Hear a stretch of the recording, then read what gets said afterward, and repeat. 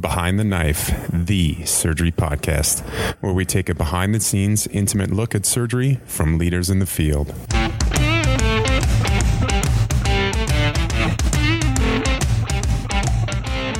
Welcome to another episode of Behind the Knife. Today we're talking about palliative care. If you want to refresh your memory, we did have an episode with Dr. Zara Cooper a few years back, and we'll link to it in our show notes. In that episode, we discussed informed consent, discussing end-of-life care, and managing malignant bowel obstructions. And we're going to continue the discussion with further topics in palliative medicine. With us, we have Red Hoffman. She is an acute care surgeon at Mission Hospital in Asheville, North Carolina. She is also board certified in hospice and palliative medicine and is the founder and host of the Surgical Palliative Care podcast. We also have with us Fabian Johnston. He's an associate professor of surgery and oncology, chief of gastrointestinal surgical oncology, director of the peritoneal surface malignancy program, and program director of the Complex General Surgical Oncology Fellowship at Johns Hopkins University. Also with us, we have Susan McCammon. She is the John W. Pointer Endowed Professor in Otolaryngology at the University of Alabama, Birmingham. Thank you both for joining us. Thanks for having us. So we always like to start our episodes asking you to tell us a bit about yourselves. Where are you from? And how did you get interested in palliative care? So I was lucky enough to go to medical school at OHSU School of Medicine in Portland, Oregon. And Oregon is the birthplace of the Death with Dignity movement. And OHSU is actually the birthplace of the POLST form. So palliative care was really integrated into my medical school training. I did a fourth-year elective with the palliative care team that really blew my mind. They were just excellent communicators, and I definitely wanted to learn more. In residency, my program did not have a palliative care team, and so I got to see a lot of suffering and got to see where palliative care could really be well integrated into the care of surgical patients. And so that led me to want to eventually pursue a fellowship in palliative care, which I did after pursuing a fellowship in surgical critical care. And now I practice in Asheville, North Carolina, where I work as an acute care surgeon and pick up some hospice shifts and do a lot of primary palliative care. So I grew up in Alabama and trained at the University of Alabama in otolaryngology, head and neck surgery, and decided to pursue fellowship training in head and neck surgical oncology. And that was my primary training, was head and neck cancer surgery. And in the aftermath of a hurricane in Galveston, Texas in 2008, I wound up doing a lot of community outreach for patients who had lost access to care and became a medical director of a hospice in order to help take care of my head and neck cancer patients. And through that, I became eligible to take the boards in palliative care. And the more I learned, the more applicable it seemed to my practice in head and neck cancer surgery for patients who have complex decisions for treatment and prolonged symptom burdens. And I learned, the more it seemed relevant, and I was lucky to be recruited back to Alabama to take a position doing 50% head and neck cancer surgery and 50% palliative and supportive care. So my story, so full disclaimer, I am not a palliative care boarded physician. I tell everybody I'm a palliative care groupie. And so I actually, when I started medical school and residency, I had no clue what palliative care was, but I saw the enormity of the burden of disease on these patients. And I saw that my attendings didn't always do a good job of communicating, and I thought we were hurting people after a period of time, and I thought that there could be a better way. And also I saw certainly disparities as it pertained to cancer outcomes and who did and who did not receive care. And so when I came out of the lab as a translational researcher, it was the first time I heard about palliative care, and at the 2010 when Jennifer Temmel's landmark paper came out on concurrent palliative care, and happened upon it and read it, and I was like, I was looking for my thing, because I knew I wasn't going to be a translational researcher, and I knew I was going to get a master's. And so I knew that was going to be where I went. And so I did my surgeon fellowship at Hopkins, which allowed me to get a master's while I was there. And I am now a funded, K Award funded palliative care researcher. And I would say I practice some version of primary palliative care regularly, and I proselytize with my colleagues throughout conferences and make sure that our fellows and residents have adequate palliative care knowledge. That's great. I wanted to actually ask both of you a little more in detail to what extent you're practicing this palliative medicine. So, Red, you talked about how you pick up some hospice shifts, and Dr. and Fabian, you talked about how you're doing research in palliative medicine. So, what percentage of your practice or your daily work hours are you dedicating to palliative medicine? Sure. So I would, so by the letter of the law, 75% of my time is dedicated to palliative care. And so I actually more than that. So I'm also a site PI of the first ever concurrent palliative care trial for surgical patients, operable surgical patients. And so at Hopkins, we're the highest accruing site for this PCORI study, which takes up some of my time. And then I have another study in PCORI where I'm a co-investigator in survivorship. And so I would say I kind of live and breathe this daily.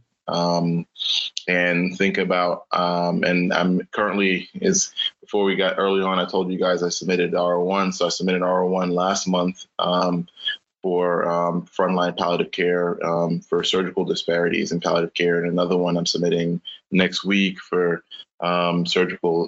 disparities overall in all advanced cancer patients. And so I do this, I think about this all the time. And so, and I'm a surgical oncologist, and I do advanced GI malignancies. And so, I would say that my practice is grounded in this and grounded in principles.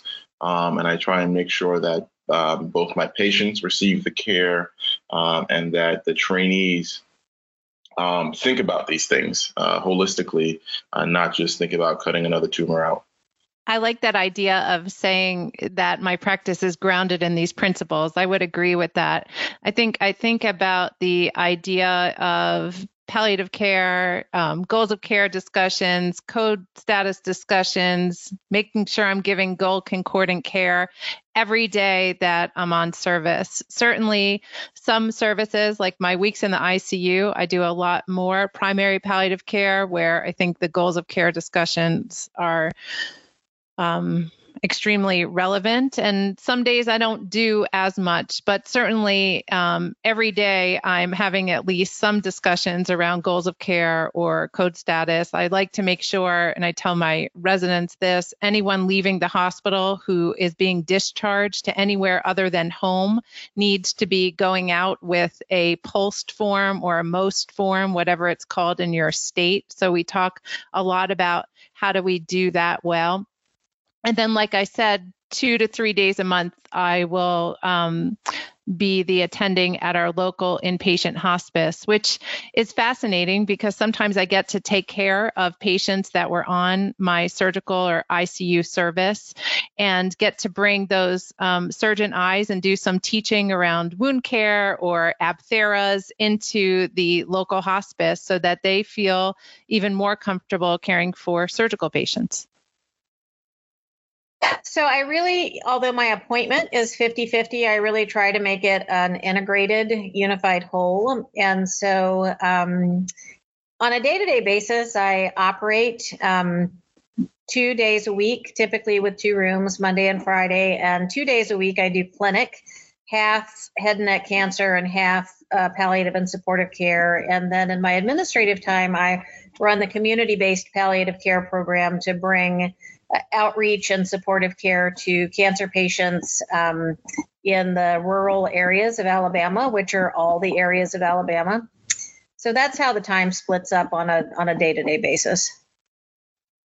That's great. It's interesting how all three of you have a very different way in which it's integrated into your practice.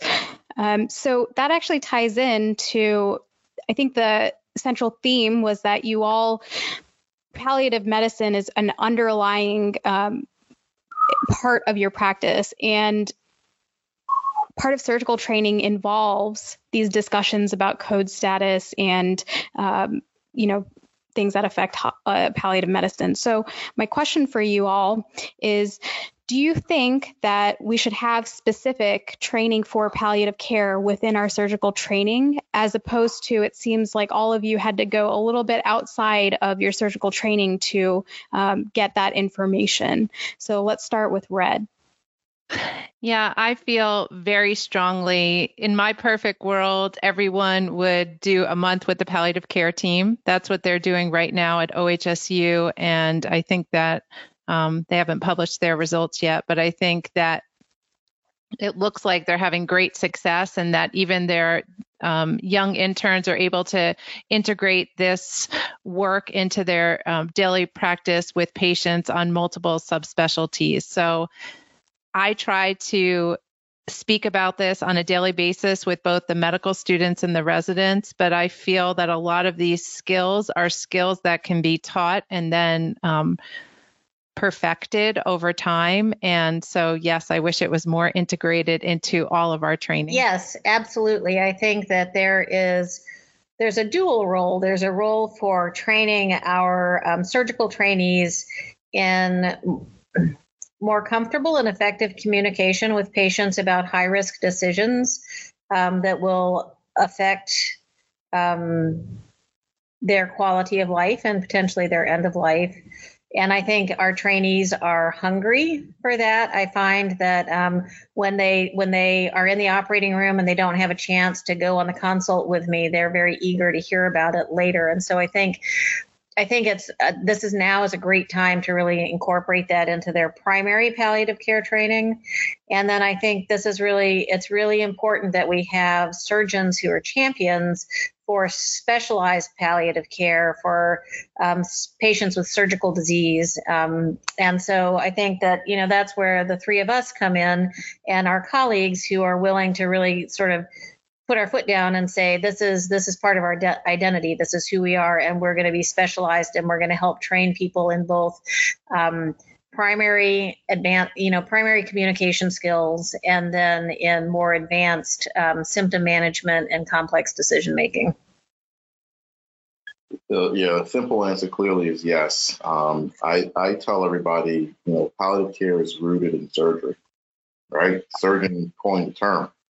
Right. And so I think that we should certainly be focusing on that. How you do it is going to be the question, right? And increasing need in ACGME residencies.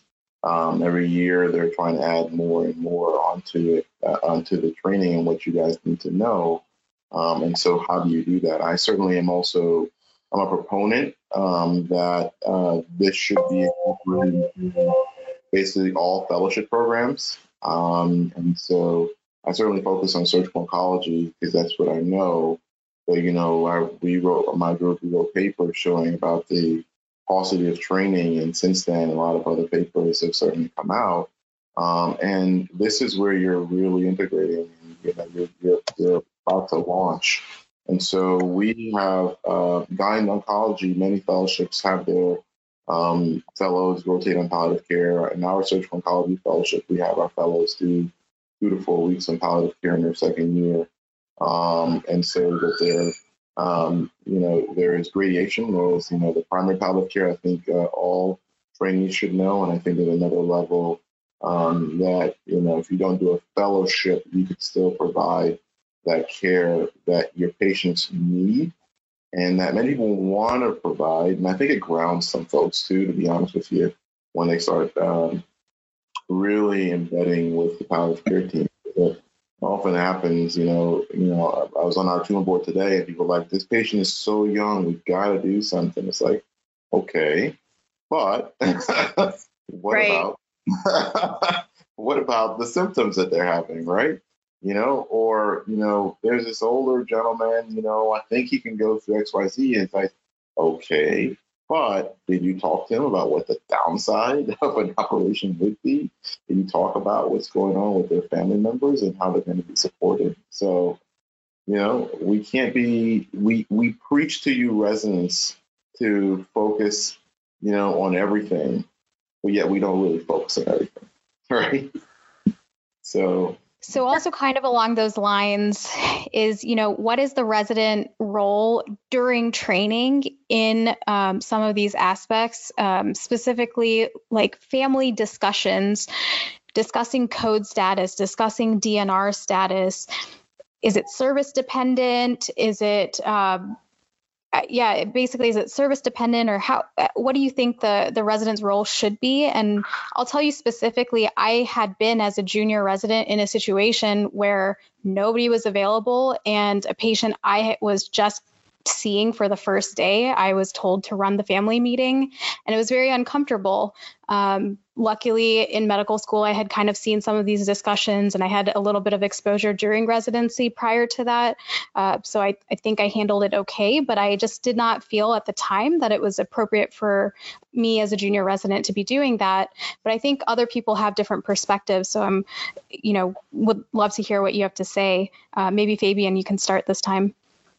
I'm gonna try not to be long-winded. I was in an intern, and some gentleman was shocked, and we saved him, and then he coded and he died. And everyone was operating, and my chief said to me, "Go run the family meeting." And I gotta tell you, I thought I was a bad man. I thought I was doing a great job. In hindsight, after I came out of the lab, I was like, what was I even? Why did somebody even put me in that position? Right? And so there is certainly a resident role, but I think it's graded responsibility, just like everything else we do, right? And so they don't just say, go ahead and do this Whipple, right? We don't do that, right? Just go ahead and do this, radical neck dissection. You're ready for the gunshot wound to the IVC. That's what these conversations are, right? You can really screw something up, right? You can screw up an experience for a family that lasts a lifetime. And so, I think, the greater responsibility should be there. Absolutely. I feel like a lot of this work is imposed on our junior residents to have the family meeting, to get the DNR, to deliver the bad news. And it's a big burden, and they have little training, and they're, like Fabian said, there are huge repercussions. And so, as I trained, that was absolutely, it was kind of the, that was the scut at the end of the shift, is go talk to the family, go deliver this news. And there was often, a lot of value attached to the outcome, not what are the patient's goals, but get the DNR, get the consent, let's move forward with our plan. And I think that puts trainees in a really difficult position, one that they've been in for, more time than they've not been in. But I think that part of our role is to recognize the importance of that position and the importance of being trained and supervised and supported in having those conversations. Yeah, I'd agree with that. I love, Dr. Jeff Dunn, when he talked about the family meeting, he compares it to a surgical procedure in which we prepare, do, and close.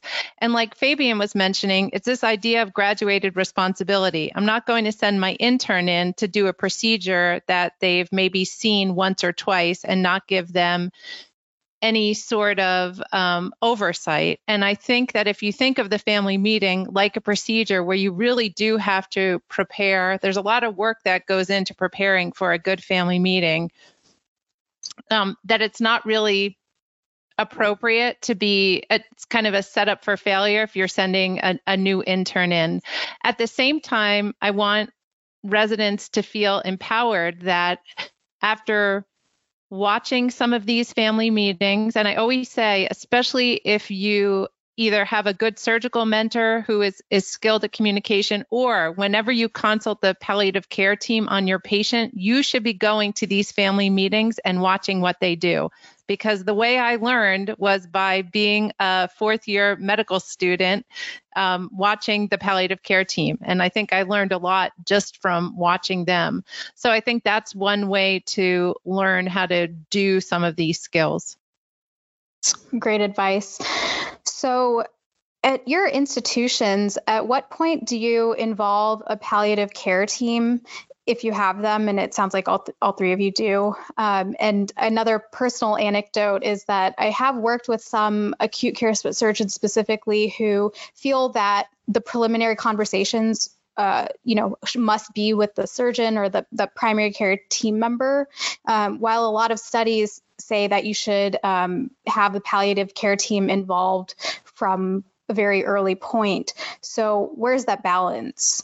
I think that depends a lot upon the particular attending's comfort with doing this, and also with how much time you have. So I love to have these preliminary discussions myself. And then depending on how busy the service is, sometimes I'll walk the patient all the way through to, say withdrawal of life-sustaining treatment and be with them while they're dying, or get them to hospice and then take care of them in hospice. And some weeks on service, that just doesn't work at all. So I think it's attending dependent and service dependent. I will say, though, that I personally feel, having trained in hospice and palliative medicine, that these palliative medicine providers, they are precious resources. There's very few of them. So if we're consulting palliative care just to, can you get a code status on that patient? That's not appropriate. We should be having those primary palliative care discussions with our patients. And what I like to use the palliative care team for is that more specialized palliative care, either really difficult symptom management, or perhaps like really, I don't want to say difficult family, but a family that, say, has a lot of different opinions, or a large family where no one is on the same page, or sometimes it's just a devastating injury in a really young patient that not only do I need the support, but the nurses need the support, and I just can't be there to give it to them. And one other thing is that when I'm doing palliative care, it's me. But when you consult the palliative care team, you're getting that multidisciplinary care. So you're getting a provider, and then you're getting a nurse, and you're getting a social worker, and you're getting a chaplain. And some of these situations really deserve that multidisciplinary care. Yeah, so this has been one of the challenges in figuring out my practice in this divided fashion, because my colleagues come to me and they say, can you, you're a palliative person, can you do this consult? And I want to, and I frequently have the time. Well, I sometimes have the time to, but as Red says, there's a difference between just me showing up and, having a good conversation versus really being plugged into the palliative care team approach. And so I've really worked with my palliative care inpatient consult providers to say, I want to be able to do this consult, but I also want to be able to plug into, the whole multidisciplinary team without disrupting your on-service, off-service consult rotations. And that's worked reasonably well. I just, when I do a consult, I let them know, and I turn it over to the nurse coordinator, and she sort of plugs everybody else in. It works largely because they're very, they're very busy. They have more than they can do. So it helps for me to help do some of that.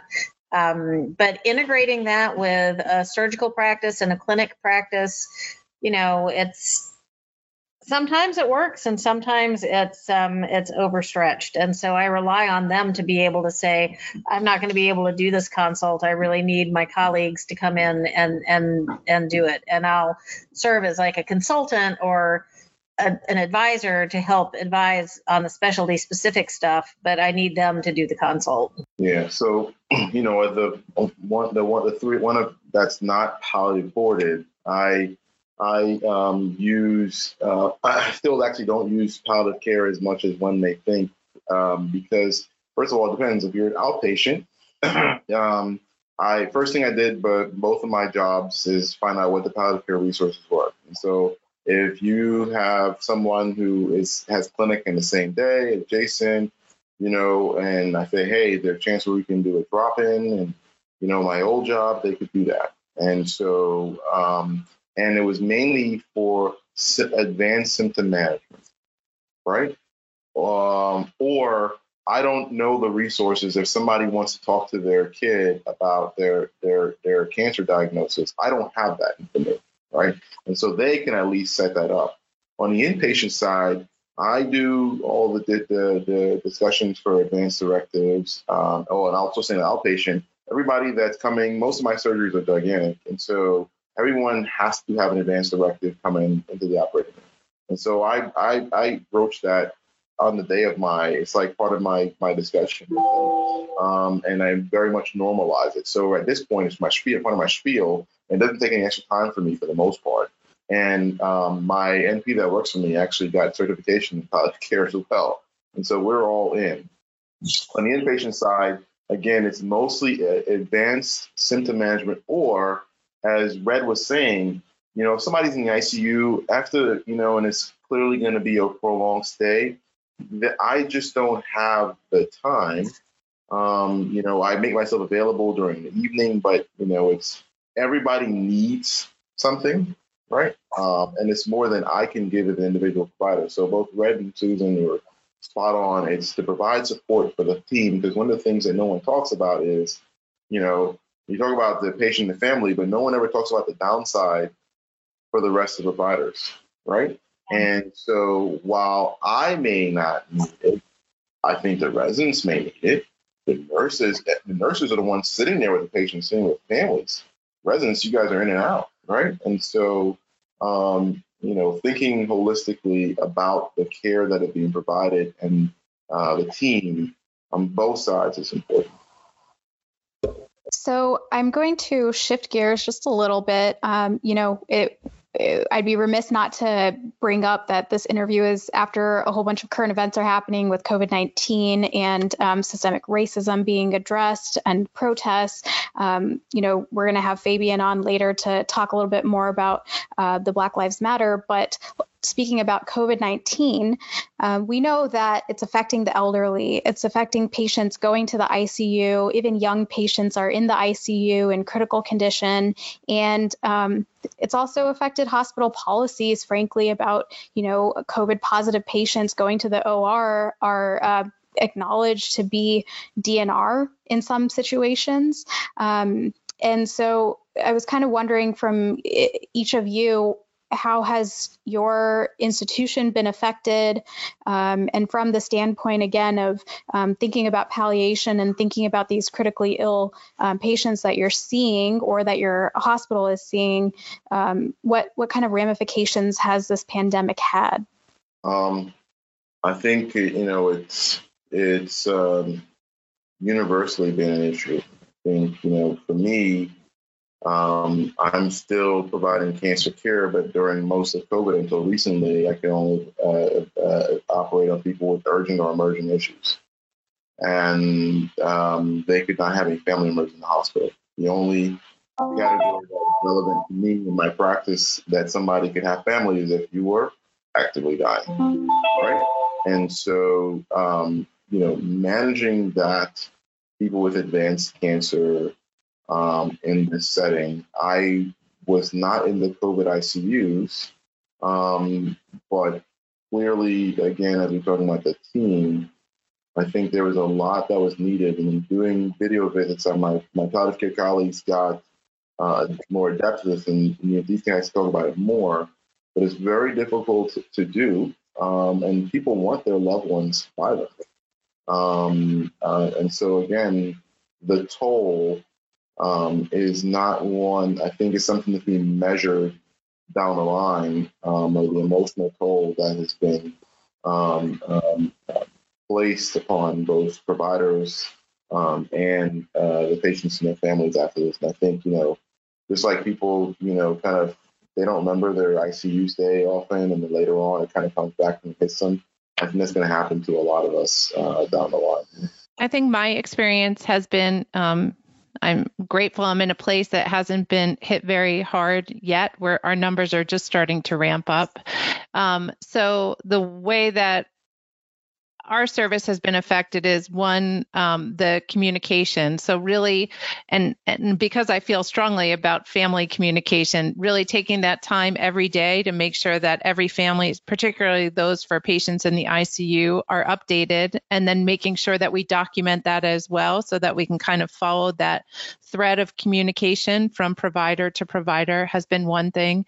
And then two, there's been a lot of talk about this idea of futility, which I think is a difficult conversation, mostly because I think that word is sometimes very subjective. And so I'm getting consulted for trachs on patients. And so this is the first time I've ever had to balance. Usually I'm balancing the risk benefit for the patient, and now I'm balancing the benefit for the patient versus the risk for not only myself, but for the other people who may be in the room. And that has been a challenge. And there's not really, everyone has a different opinion of what the right thing to do is. So it is getting back to what are the goals for the patient, and can we realistically achieve those goals with this procedure? Now, this is even harder because we don't still really know the natural course of this disease. And so it's been a lot of discussions, challenging. I would echo what Red says. As an otolaryngologist, we're, on the front line for airway management. And I think one of the most gratifying experiences I've had in Birmingham, Alabama, has been the multidisciplinary collaboration on coming together, all the folks who do tracheostomies, to make a coherent sort of plan about how we're, what kind of PPE is going to be required, what are the indications, what is the trajectory, at which point we're going to start talking about doing a tracheostomy. And then even after we've sort of set this in motion, seeing how things evolve and we get out of the acute phase into the more chronic phase when we have long-term survivors, and gauging, the benefit of a tracheostomy versus the relative risks. So that's been challenging. And as far as having family available, I think the most poignant thing that I've witnessed are patients who simply decline or defer cancer treatment because they can't have family with them in the hospital. And, we sort of accept a 4-week window of this as, okay, it's not going to make a huge difference. But when we get past that, it is making a big difference. And then I've started making appeals to our compassionate visitation committee to say, look, this patient is really, delaying life-saving cancer treatment. Their cancer's advancing. Their treatment is going to be different based on their progressed stage. Can we make an exception to have family come with them, simply because that's the only way they'll consent to come into the hospital and have this needed treatment? So Red and Susan have both brought up a little bit of how to speak to patients and families. And so I wanted, the next 3 questions I have are advice on having some of these discussions. So what advice do you have about delivering bad news? I guess first, my pushback would be, don't think of it as bad news always. Think of it as serious information or a decision to be made. But the whole phraseology of breaking bad news, I think, puts us in a particular mindset. So I guess the advice that I would have about having serious conversations or delivering important information about a diagnosis, have enough time and sit down. So in my prior job in Texas, we had a terrific initiative called Commit to Sit. which one of my colleagues, Mike Underbrink, a laryngologist, spearheaded as part of his Physician Leadership Academy capstone. But it put a folding chair in each room for a physician to sit in to have a conversation. And I got really used to that. And when I moved to Alabama, I'm like, where's the commit to sit chair? Where am I supposed to sit down? And I thought, standing to have these conversations you've lost before you've begun. And so now I've located the workroom, which has these little rolly chairs, and I can bring a rolly chair and I can sit down. But I would say have enough time and commit to sit down. And there's more beyond that. And Fabian and Red can speak to that. But from my perspective, time and sitting are the beginning steps. Yeah, I think there's a lot of tools that are out there for this process, and I think the stuff that's formative really is the time of sitting down is good.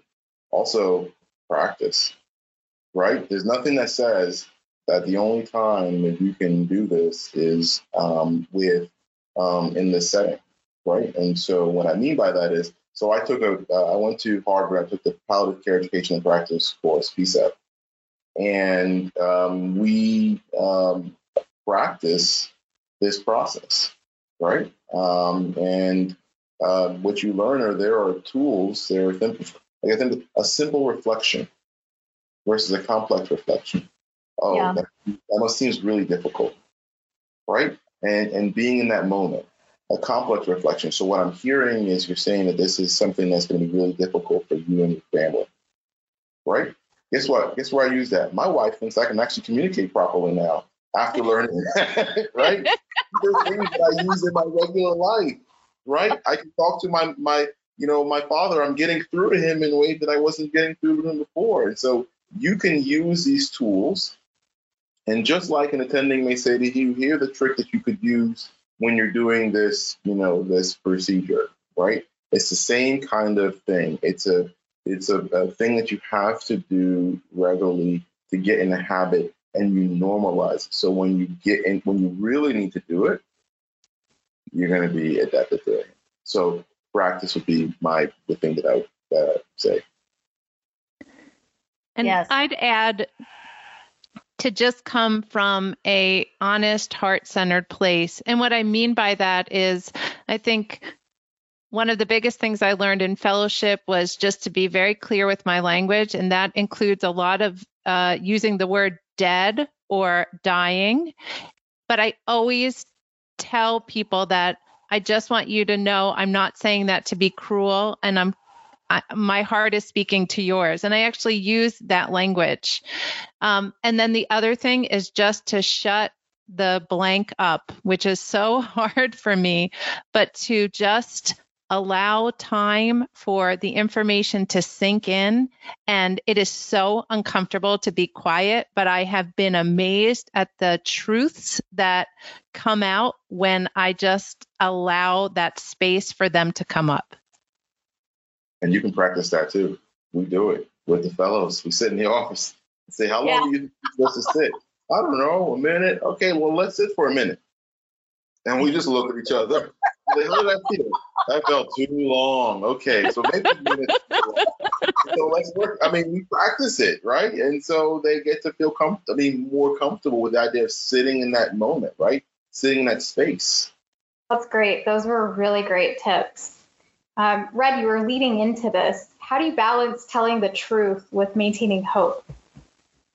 Yeah, such a great question. I had a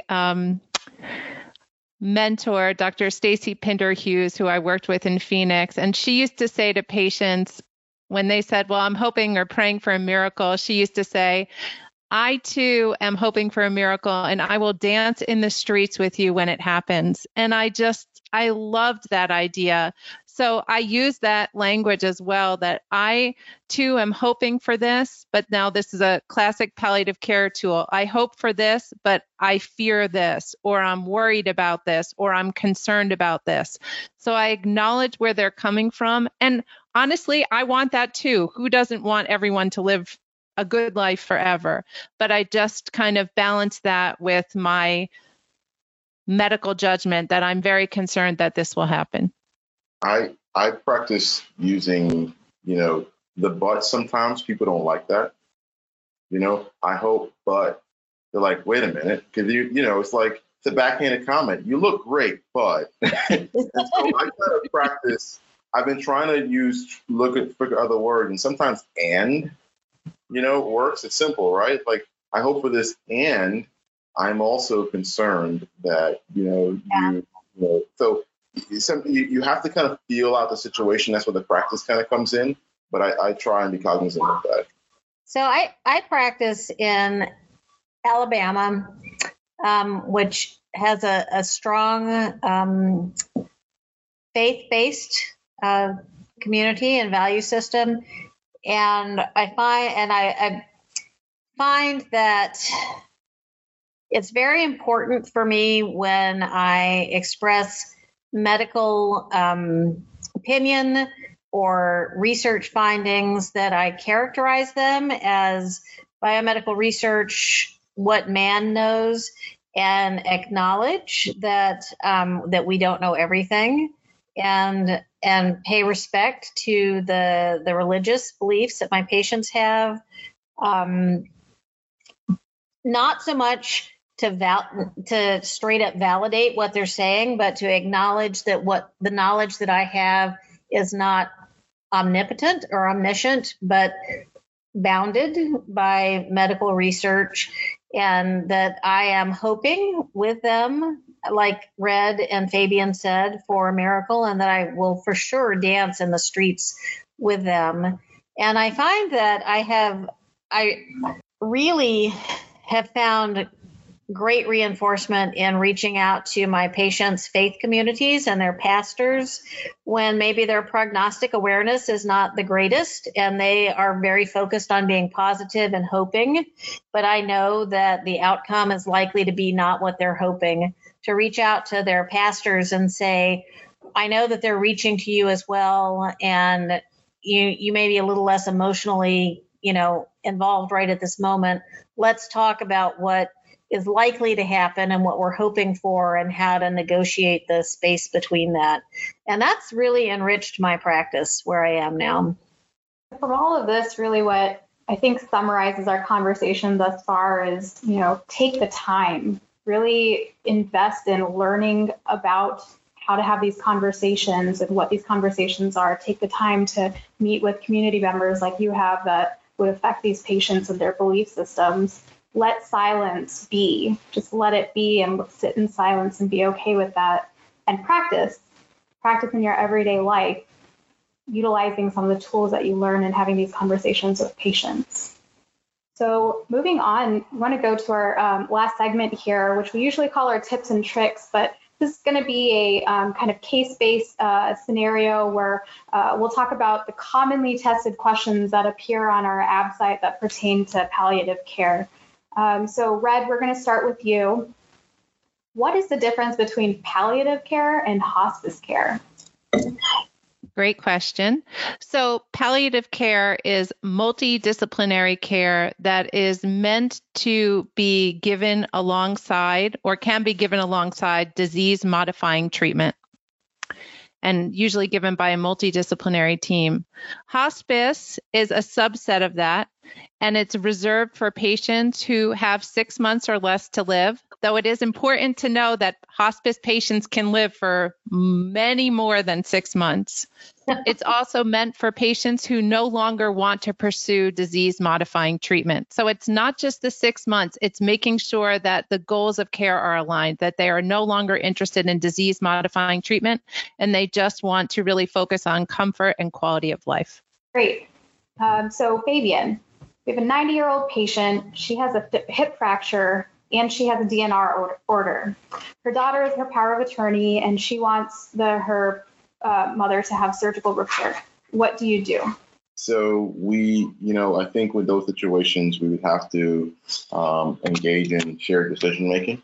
We would talk with, make sure first that the patient is able to consent for herself and figure out what her wishes are, and also discuss what the downside of an operation is. The mortality for post hip fracture is actually pretty high. And so making sure, and the morbidity as well. And so making sure that both the patient and their loved one understand what the downstream of operative intervention would be. And based upon that shared decision making, I think most people would either decide against an operation and more conservative measures, or if they, and you certainly, if this is on there, there'll be other things like best case, worst case scenario, like Gretchen Schwarze is popularized. That would work really well in that scenario, so that they can understand what they're getting into. So the specific question that I had seen on SCORE from this, in the answer choice, among the answer choices, the actual correct one was about rescinding the DNR order for surgery only. What are your thoughts on that? So you have to, it depends on where you are. So some places you'd have to, first of all, you'd have to understand every hospital doesn't have the same guidelines about rescinding a DNR. Also, you would have to then also communicate with your anesthesiologist because it's not unusual in those scenarios, because I've been around that, in that you say, we'll rescind it. The anesthesiologist says, heck no, I'm never going to put this patient to sleep. And then now you're calling ethics and people, and the patients are sitting there and they're pre-op waiting, right? And so I think there are times when it is very reasonable to rescind a DNR. You want to make sure you're having a conversation, not just with those people I talked about, but also with the patient. What is the length of time, right? And so you have to revisit that. And usually you set a predetermined time frame and saying, you know, we'll rescind this for the next 24, 48, 72 hours, and then we'll resume that and make sure we're all on the same page, not just with the patient, but the family members who may be the ones that are actually now going to be making the decisions post-operatively. Can I add one thing, Meghana? Go ahead. I think it is really important for residents and even attendings to know that the American College of Surgeons and the American Society of Anesthesiologists and the Association of Perioperative Nurses all have statements on this very topic of a DNR in the OR. And the American College of Surgeons does recommend this, what they call required reconsideration, that we do need to have this discussion with the patient, the family, and yes, like Fabian said, you really need to include the anesthesiologist in this discussion. And that even when I've been told by some hospitals that, oh, it's quote unquote protocol to automatically rescind the DNR, that really does go against patient autonomy. And oftentimes there is a form that patients and then the surgeon or anesthesiologist can sign that says, okay, we're either going to uphold this or we're going to rescind it. Thank you for bringing that up. So Susan, a lot of times we think of palliative care just as a specialty or multidisciplinary team that has conversations, but it also is its palliative medicine. So our next case, it's a 48-year-old man with bone mets from lung cancer who's on high-dose opioids, and he has constipation. He is currently taking Docusate and Senna. What is the next step in managing his constipation?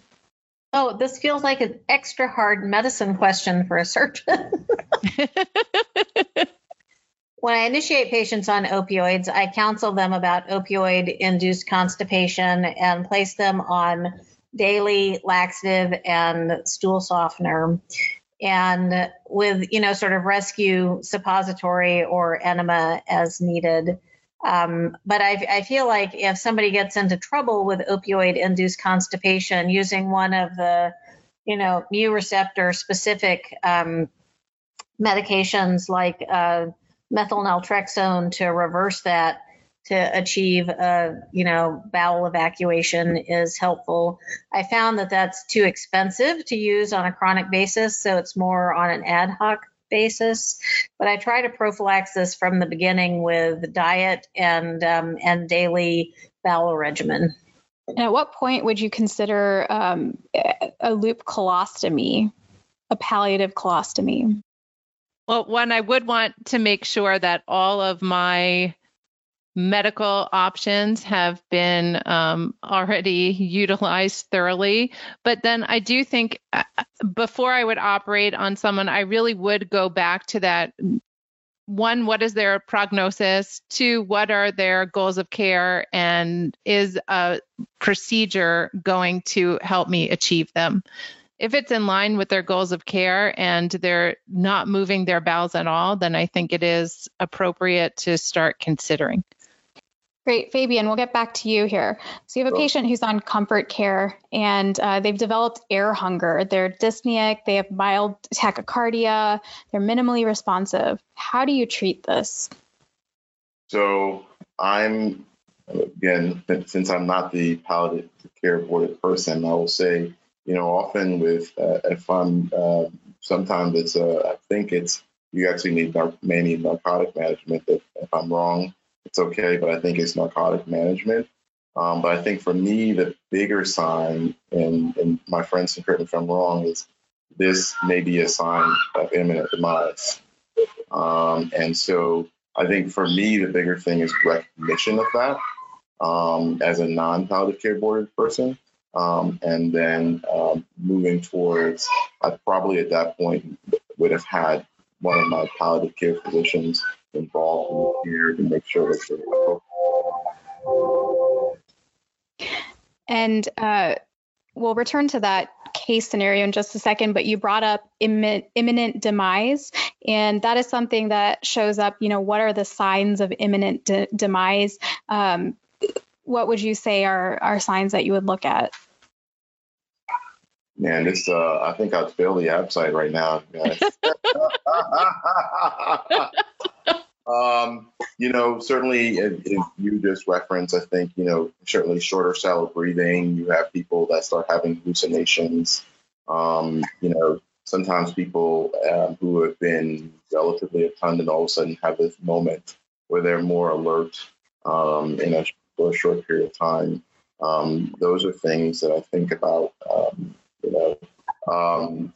anorexia, not wanting to eat at all is another one that I would reference. I just add modeling of the extremities. You're not going to be able to palpate their distal pulses anymore. And again, that terminal delirium. And also anytime someone starts talking about, actually we had some man in hospice the other day saying, my brother's outside. And we said, well, what is he doing? He's like, he's waiting for me to go to the cemetery with him. I always say that the veil is getting very thin between here and there. And so a lot of times people will start talking or calling out for dead relatives and that they know more than us. So that's a sign that time is probably very short. Can I just say, and this is going to be a segue to the next time we speak, George Floyd called out for his dead mother. Yes. Oh, so true. Thank you. Yes. It was so poignant. It spoke to so many. Yes. It didn't even realize made that connection. That's very, very poignant. So circling back to the case, one of the, I think this is the palliative care term. So Susan, can you define for us the principle or the doctrine of double effect? It's used in the world of bioethics, and it means that you're going to do something and your intention is one thing, but you know that you may have another effect. So if I have someone who has air hunger and they're suffering, and I give them opioids and benzodiazepines, my intention is to ease their air hunger, but the ultimate effect may be to hasten their death. And the fact that my intention is not to hasten their death is what counts. And the fact that death hastening happens is the double effect that doesn't sort of act against me morally. So I may not have said that exactly right, but it is the idea that if you're going to do something, you need to know why you're doing it. And the reason that you're doing it needs to outweigh the effect that you know that it may have, even though that's not the effect that you intend.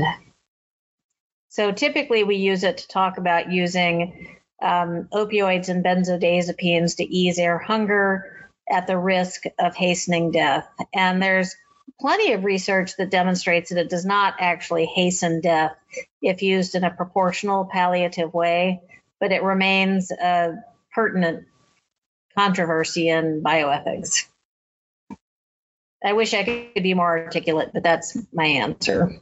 I think that was a great answer. Okay, Red, we have another general surgery consult for you. There's a 90-year-old man. He has advanced dementia and he has failure to thrive. So you've been consulted for a palliative G-tube. What are your considerations? No. That's not a consideration. Okay. That's the short and correct answer. But really, the longer answer is, one, especially anyone with dementia, we really need, I think the literature definitely supports us not pursuing any sort of feeding tube for multiple reasons. One, feeding tubes have not been shown to increase the lifespan in those with dementia. Two, interestingly, they haven't been shown to help with wound healing either, even though theoretically you would think if this person has a wound and I increase their nutrition, it will help them. And lastly, I think it can do a lot of harm because people with dementia are not going to remember to not pull out their tube. So what ends up happening is we do a procedure on them and then we have to restrain them, which just increases their delirium and then they have delirium and dementia.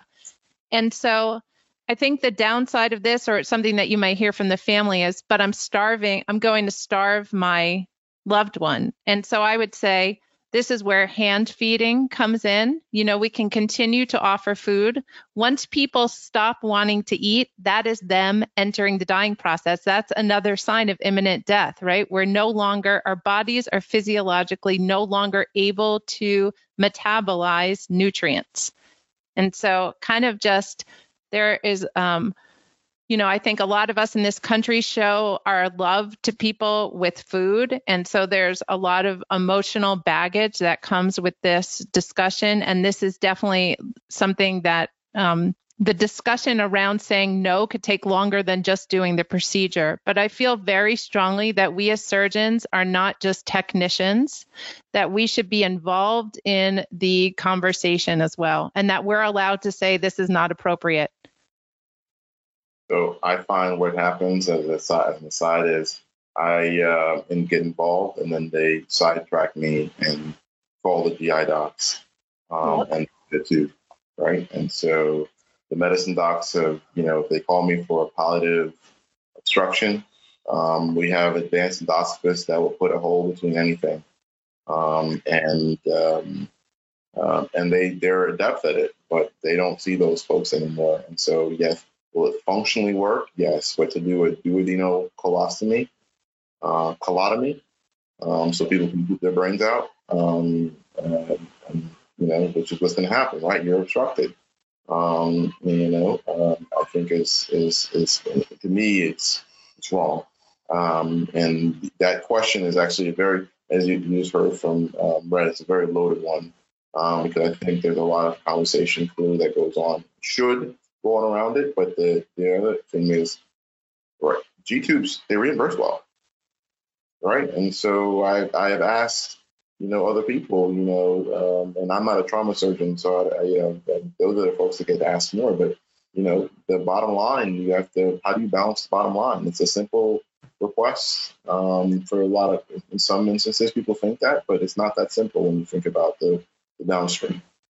I won't even tell you what that question and the answer was because you're all going to hate it. So let's just move on to our the final. It was actually two cases, but we'll just combine it to talk about. We always get questions about the hierarchy, the power of attorney, who's the patient surrogate decision maker. So say you have an 80-year-old woman with metastatic breast cancer and she presents with necrotizing fasciitis of her lower leg. She has altered mental status. Son wants her to have surgery. Daughter doesn't think that she would want an amputation because it'd be too aggressive. What exactly should you do? What is kind of the order of going through addressing that discrepancy between the children? All red. So I think the first thing is to, one, remember that healthcare power of attorneys and living wills and advance directives don't really come into play until someone loses their capacity to make complex medical decisions, which it sounds like she did because she has altered mental status. The first question I'd ask is, does she have a legal document which names a healthcare power of attorney? So a lot of our patients do not have that, but she may have that. And to assume that she named her children is incorrect because you can name anyone over 18 years old. If she does not have that, then we have to consider what state we live in. So every state has a different list. That lists, if you do not have a healthcare power of attorney, then we ask this person, then this person, then this person. The majority of states, if not all of them, will list the spouse first. If her spouse has died or if she's divorced, then it goes to number 2. And that number 2 is very different in every state. Where I trained, it was the adult children. Where I live now in North Carolina, it is the majority of reasonably available adult children and parents. So yes. You can imagine, you might be 50 years old and have 3 adult kids and have a mother and a father. And so we need to know who we're talking to before we start getting into this. And then the next thing I'll say is once we decide once we realize who the surrogate decision maker is, I like to sit down with everyone because we're supposed to be using substituted judgment. And I ask, if mom could talk to us right now, what would she say? And just inviting her into the room, even if she's not really in the room, that will often elicit some really powerful statements. And then if we can't come to a decision, that's where I may involve palliative care if they're available. But, neck fash comes in at 2 a.m. So oftentimes they're not available. Sorry. In what scenarios do you declare a surgery an emergency and get another physician involved to corroborate that assessment? If I'm not able to figure out who the medical decision maker is or they're not available, then I have kind of a low threshold. If I truly feel it is an emergency, and which, some of these emergency general surgery cases really are an emergency that you need to go in the next hour or two, I don't have any issues getting a second physician to say that this is emergent. I agree. I always err on the side of life. So in the moment, if we have to move forward, I'll double dock a procedure to go ahead if we can't find family or a consenting surrogate. Always keeping in mind that as we move forward, we can do time-limited trials and discontinue technological life support. But in an acute moment, without clear guidance, I'll err on the side of intervention. Well, this was fantastic. I think it was very educational, and I hope all of our listeners appreciate the conversations that we had here. There's so much more to learn, and hopefully all of our programs start integrating palliative medicine a lot more into them. But thank you all for joining us here today. And if any of you have any final resources that you want our listeners to check out, we can include them in the show notes if you want to let us know. I just want all the surgical residents to know that fellowships are available for surgery residents. More and more hospice and palliative medicine programs are open to taking surgeons because they realize how hardworking and how awesome we are. And quite a few surgical residents have used some of their research time to do a fellowship. So anyone who's completed 3 years of surgical residency is eligible to apply for fellowships. And we actually have, I can give you a link to a list of programs that we know are more open to taking surgical candidates. Until next time, dominate the day.